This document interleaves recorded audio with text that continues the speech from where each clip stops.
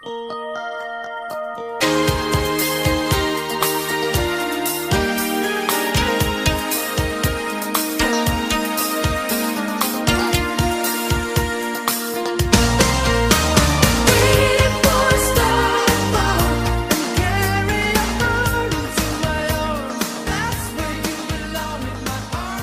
Grapple fans, and welcome to yet another edition of Let Me Tell You Something. And let's take us back in time, diddly-doo, diddly-doo, diddly-diddly-diddly-doo, to the late period of 2018, where two young fellas, one a little bit younger than the other one, but nothing discernible if you were to meet them both in public, were discussing what to do for 2019.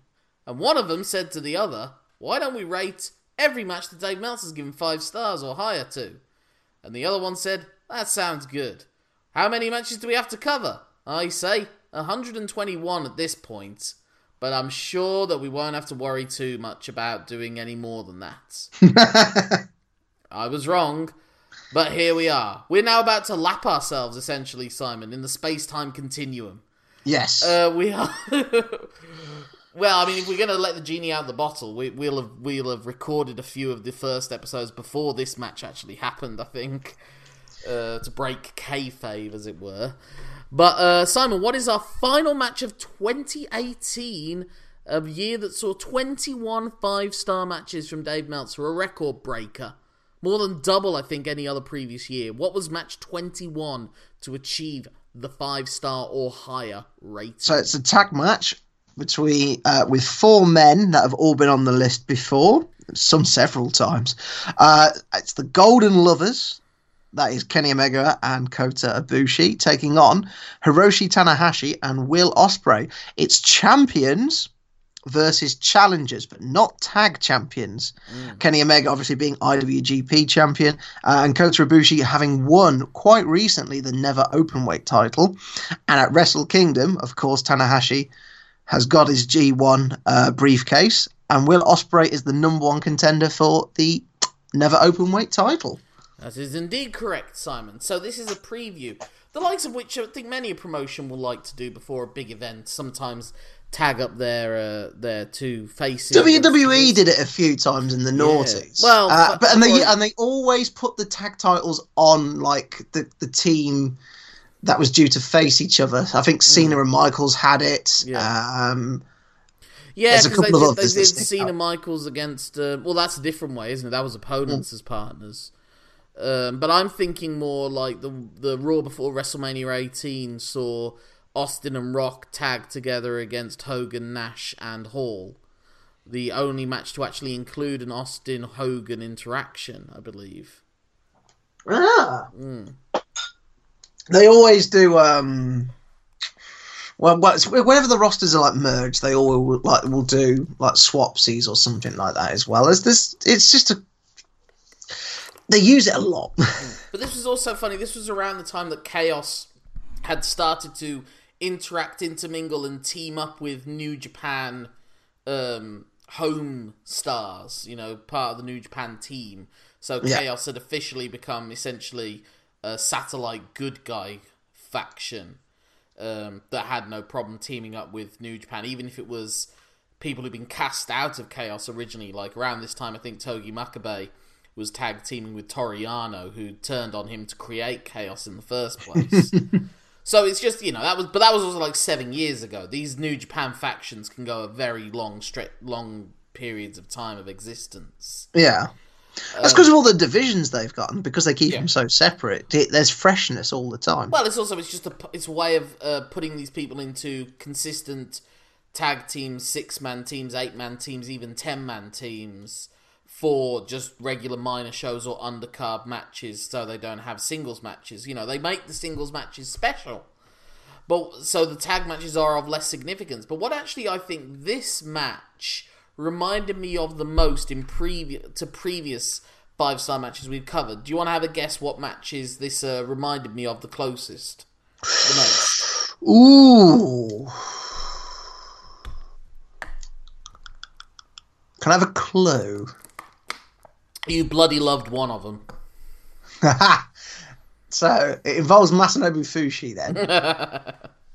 Because, was it Fushin Taue versus Misawa and Kobashi? Well, I mean, you've missed out some of their other 6-man partners. Yeah. But it's those 6-man tag matches. It's those Super matches, Generation Army and Jumbo's Army, where, in the grand scheme of things, these aren't the most important matches in these feuds, but neither side is still willing to back down, and there feels, as the match goes on, it seems to increase in importance to both teams. And they really want that, it's that old Michael Coleism, but it does feel like this is some sort of momentum builder to win this match going in. It's a real confidence boost. Yeah, well, of course, like in any sport, you'd want momentum. Like, it's difficult to envisage a scenario where you'd both want to lose, apart from that notorious badminton match at London 2012. It's not that you both want to lose, it's just that you're not going to put all your effort in. It's like the difference between a charity shield match, or a community that's showing your age there. Community shield now. Community shield. For Americans, it's like going all balls to the wall and the All-Star game. Well, to be fair, the All-Star game does have significance in the winning team at least in the baseball one, the winning conference gets they get the 4 home matches to the away team's 3 home matches during the playoffs in the World Series final. Yeah, but if you're still in the Super Bowl or the World Series, you're not going to kill yourself to get that, are you? Well, I mean, it's at the halfway point of the season, so they don't know one way or the other yet whether they're going to do it or not. Ah, okay. Oh, sorry. I thought it was like American football where they have it, I think, a couple of weeks before the Super Bowl. No, is that the Pro Bowl, or what's that called? Pro Bowl, I think, yeah. I don't know much about them. American football's the one I know the least about out of all of the American sports. But this is not an American sport. It's a Japanese... Well, it was American in a way. What's also interesting about this match, I thought, was the differing intensities of rivalries. Because you have the 2 clear head-to-head feuds of Ibushi and Ospreay compared to Tanahashi and Omega and Tanahashi. Where there was a clear... And they were making it clear in the commentary that there is actual dislike between Omega and Tanahashi. Yeah, Tanahashi's not liking Omega's attitude. Yeah, whereas Ibushi and Ospreay, it's more a competitive rivalry. And this is Ospreay trying to make a step up in importance, to beat someone who made the G1 Climax final. Yeah, and that's why junior heavyweight theoretically, but this is really his step up to what we thought was a move straight up to the heavyweight division, but he's actually stayed in the juniors as well and essentially competed as an openweight wrestler, as the never openweight title would suggest. And exactly that, having that title in that feud emphasizes that point. It's where belts can add that off your bingo cards. Hey, but no, you get my point though. It's like he's fighting for the physical validation of being the never openweight champion, because that solidifies his launch into that. And so much of this match but he also thinks he's defending the junior heavyweight division. That's really been Ospreay's rallying call, that he wants to stay a junior heavyweight, but show that junior heavyweights have as much worth in the heavyweight division. And it helps his style as well. Like, the less weight he has, the better for him, really. And also, so much of this match for Ospreay is him showing off to intimidate Ibushi, essentially. Very early on, he's doing his Superman pose with the flips and dives and everything like that.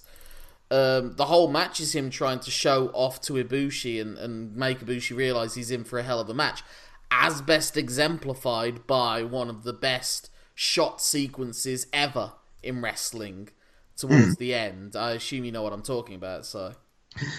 Is that the cross slash stuff? No. It's when Ibushi goes up to give Ospreay a springboard Hurricane Runner off the top.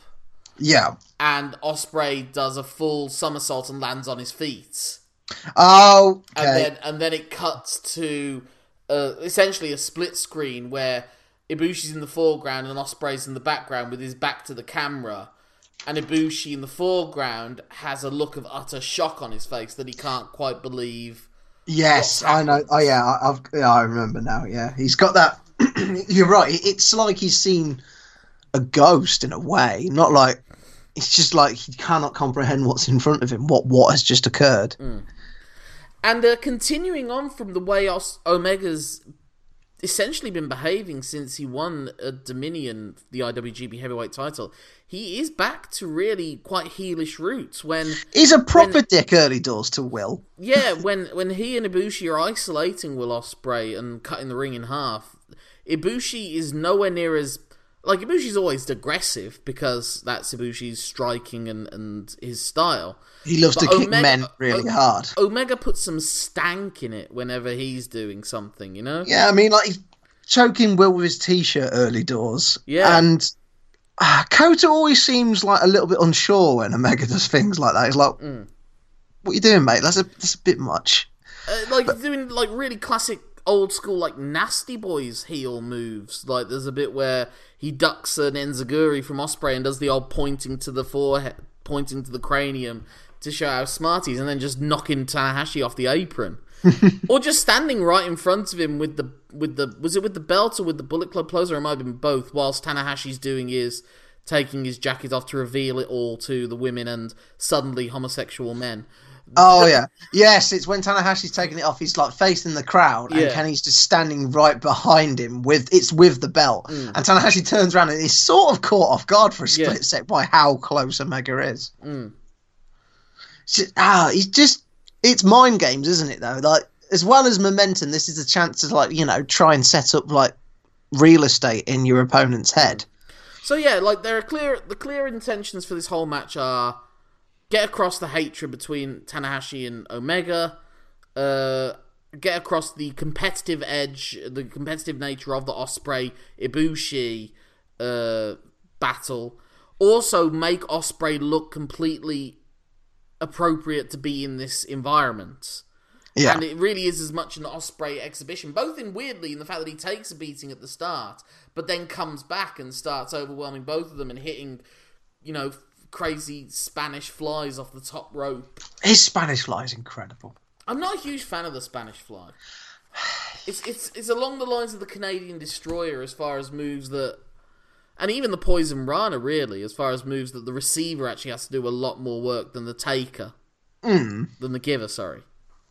It's... Out of the three, it's the safest one, I would think, because it's a flat back still. Oh, yeah. Well, yeah, it is the safest one. Although, from a standing position, it's very difficult to do.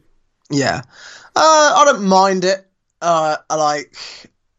Whereas you Poison Ranas, yeah. I think, weirdly, it looked at its best when it was originally invented by, as far as I'm aware, the Maximo brothers.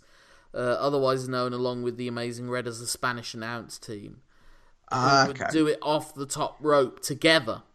And whilst it's awkward setting it into position, it does kind of make sense that it's two people propelling another person up. Yeah. And what you're essentially just doing is a regular moonsault, and the person receiving the move is essentially just having to do a somersault flip onto their back. Like a senton. Yeah. So it's not actually that difficult. But then when you get into the standing versions, it's a lot, you know, obviously a lot less time to make the rotation, putting yourself in a lot more dangerous position to land on your head. And it's just one person as well. It's just how the hell are you finding that, you know, momentum to do it? What are you posting off of to do it? Yeah. Yeah, true. But they're athletes. Their athletic ability is insane. That's probably why we think it's so dangerous. We can't really comprehend being that athletic. And the other thing that staggers you as well about Ospreay is that he's in the ring with two incredibly quick wrestlers and another wrestler in Tanahashi who's able to make everything look good, and he still seems to be on a level above the rest of them as far as the speed. Yeah, like the somersault kick that he'll do, you know, it just defies belief, essentially. And his Paul Robinson special I love as well. Mainly because I love England goalkeepers from the early noughties. I'm trying to remember what that... I've got it noted down and trying to remember what it actually was. It is like a... It's a somersaulty style kick. Yeah. But I think it's a kick to an opponent that's in a seated position. So he's like coming down onto it, His kicks and strikes are fantastic. I love the one that he does to the person with their back to him, where he arcs his leg and his foot seems to just connect perfectly with the slapping of the leg, whether you like it or not. His timing on that is as good as Kenny Omega's. Yeah, he is really, really talented. Like, there's no two ways about it. And I can't remember how old he is off the top of my head. He's still in his mid-20s, I'm sure of that, and quite early into his mid-20s. Yeah. But he's got so much left in the tank, and if he's physically capable of continuing after a certain time. Well, like I said, this is around the time that he's one of those people I have the confidence could adapt his style. It's not even a case of whether he can adapt his style, it's whether his body can survive long enough for him to be able to adapt it in the first place. Dynamite Kid could have adapted his style, but he didn't find the time to do it, and he was in a wheelchair by the time he was in his mid-30s. He's 26, Will Ospreay. Okay, yes. Well, still plenty of time. That makes him, 3 years younger than Okada? Or 2 or 3 years younger than Okada? Yeah. No, actually, I think that makes him... I think he's like 5 years younger than Okada now. Plenty of time. 5 or 6 years younger. And he does seem to... Again, it seems like if anyone's going to maybe even go further than Kenny Omega did as a Gaijin, it might be Will Ospreay. Yeah. And whilst I accept your point about Dynamite Kid, I am going to cling on to technology and what we know about the human body and how to. What, you think he's going to be a Terminator? No, I just in terms of like recovery, like dealing with injuries, is far more advanced than it was like 10, 20 years ago. And like, there's being able to move and there's being able to wrestle. Yeah, and the human body can only absorb so much. But I'm confident that he's going to have more tools in the toolbox to overcome the obstacles than the Dynamite Kid had available to him. So this, like I said, this was different to the previous Golden Lovers tag match with against Okada and Ishii. That was like a greatest hits showcase to a foreign crowd. This really was like a preview of upcoming attractions. Yeah. They really try and walk that line between not giving away the farm and not still having a thrilling match with really close falls and everything. Yeah. I think they managed to walk that quite well, to be honest. There was nothing, neither interaction that you're going to see at Wrestle Kingdom was overexposed, I feel, particularly. Yeah. And that's why I think it was wise that probably Omega interacted more with Ospreay and Ibushi maybe with Tanahashi. Yeah. Well, I mean, you've got something ready-made with Ibushi and Tanahashi's interactions. They were the G1 finalists.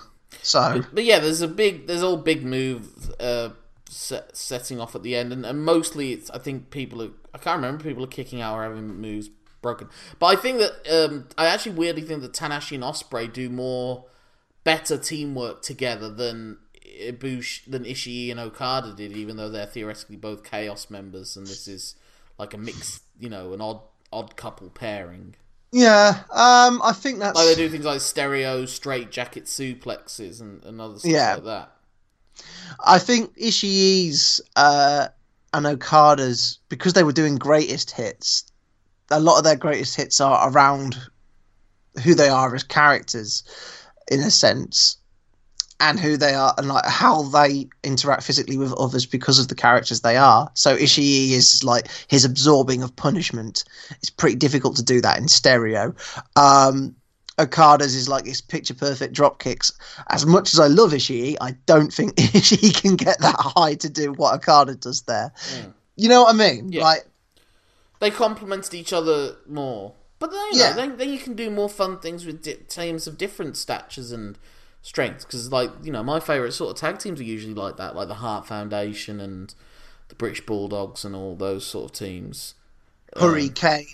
Yeah, it's another great example. Which led to... But, so where would you... I'm not going to quite give this one 5 stars. How about you? No, I'm not either. It's very good. I think it might actually be my favourite of the 3 Golden Lovers matches that we've covered, though, this year. I definitely think it's better than the Ishii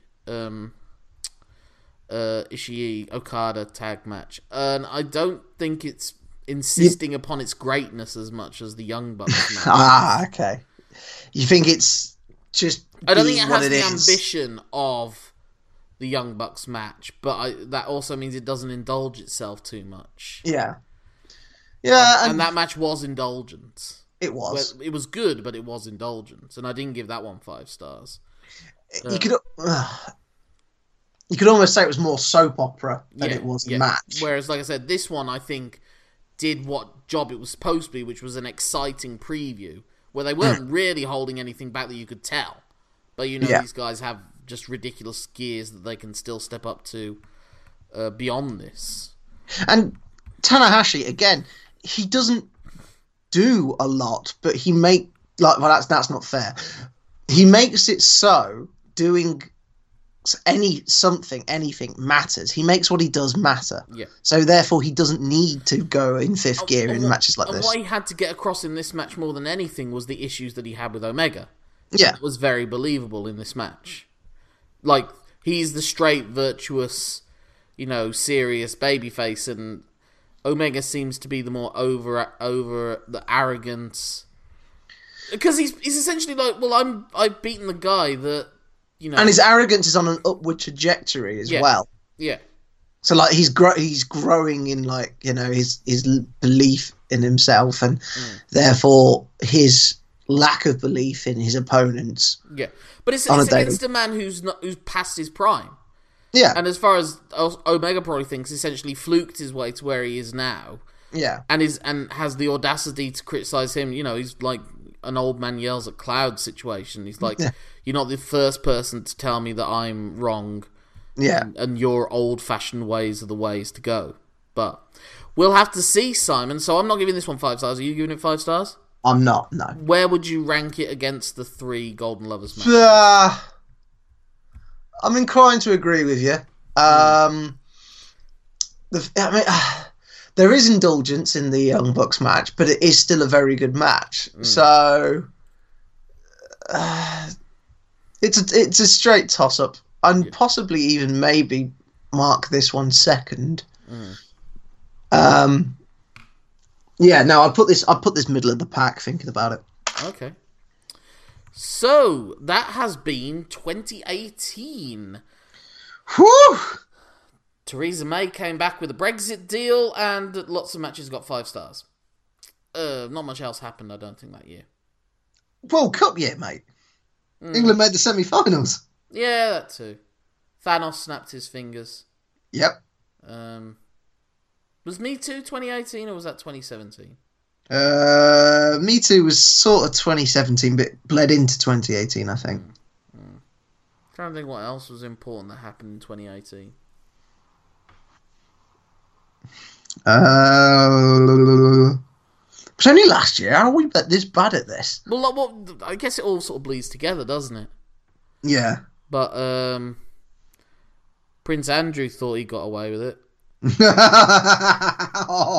Jeffrey Epstein didn't kill himself in 2018. No, he didn't. Oh. Or any other year. Or any other year. Oh. If you believe that, you'll believe anything. To be fair, yeah. I'm not going to be fair to him, actually. So, that was 2018, and that, of course, requires some sort of debrief. And it's been a long time since we did debrief. Yes, we 20 staved off. matches since we debriefed. We staved off deliberately just to cover this entire calendar year first. And it's fair to say, Simon, you've got some thinking to do. Because whilst I gave a grand total of 4 matches from this 20 match run, you gave a lot more than that, 5 stars. So your revised top 10 may be very interesting, very different, very 2018 heavy. It could be quite have a big recency bias to it. You're right. Yeah, young whippersnapper. Do you remember there was a time you wondered if I was ever going to 5-star rating in this? Not my fault 80s wrestling was shit. Not all of it. But if people want to get in touch with you, Simon, to maybe give you some final tips as you revise that list, how can they do so? They can get in touch with me on Twitter, where I'm so known as Simon Cross Free. Free for the number of Jeffrey Epstein memes I have laughed at today. My name's Lorcan Mullen. That's LORCANMULLA for assisted suicide. N for no way did he kill himself. No way, Jose! That's my Twitter handle. That's my Instagram account. That's my Twitter handle. That's my Facebook Letterboxd.